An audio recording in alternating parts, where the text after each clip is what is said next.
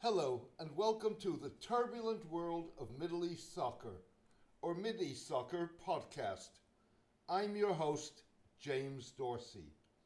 Saudi Crown Prince Mohammed bin Salman has rolled the dice with a $374 million bid to acquire storied British soccer club Newcastle United.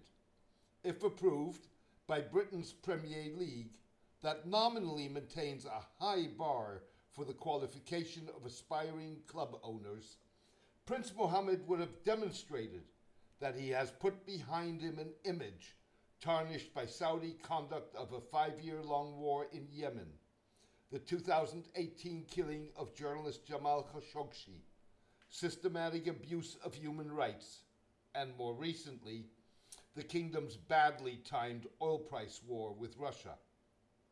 A successful acquisition would send a message that the kingdom retains the kind of financial muscle that allows it to acquire trophies that enable it to project itself in a different light and garner soft power rather than financial gain at a time of a pandemic and global economic collapse. The planned acquisition comes as Saudi Arabia is reportedly seeking to raise $7 billion with an international bond sale to compensate for sharply reduced oil revenues. Aramco, the Saudi national oil company, was reported to be talking to banks about a $10 billion loan to help finance its acquisition of a 70% stake in Saudi Basic Industries. The deal would pour money into the Public Investment Fund, PIF, the kingdom's sovereign wealth fund. The acquisition would mimic the 2017 purchase of celebrated soccer star Neymar by Qatar-owned Paris Saint-Germain for $277 million, intended to demonstrate that the Gulf state was unaffected by the then several-month-old Saudi-UAE-led economic and diplomatic boycott.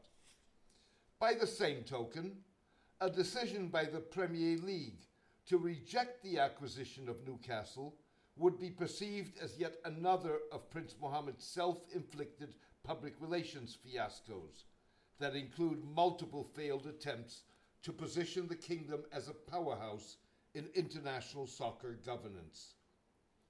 Prince Mohammed's emphasis on soccer, symbolized by his presence at the kickoff of the 2018 World Cup, in which Russia handily defeated Saudi Arabia, has as much to do with projection of the kingdom internationally as it is a pillar of his effort to develop the entertainment and sports sector in his country and boost his attempt to position nationalism rather than religion as a core element of Saudi identity.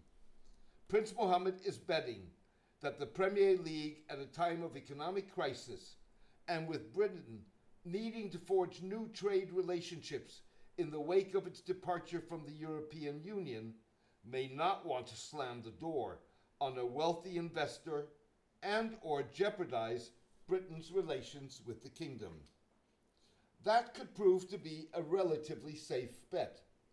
Premier League and British officials will have taken note that Prince Mohammed does not take kindly to criticism and rejection.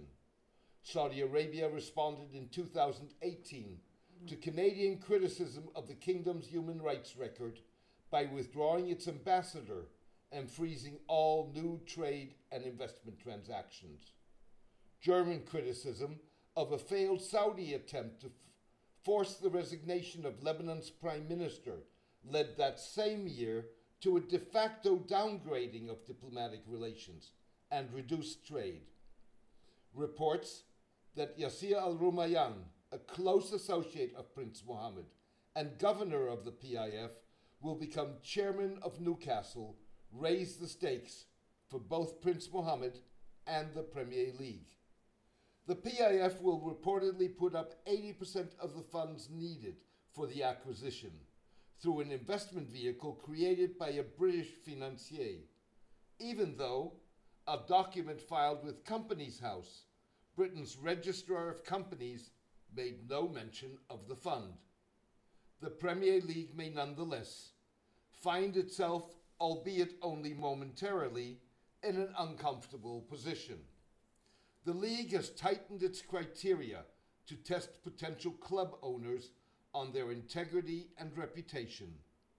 The criteria include ensuring that a potential owner has not committed an act in a foreign jurisdiction that would be a criminal offence in Britain, even if not illegal in their own country.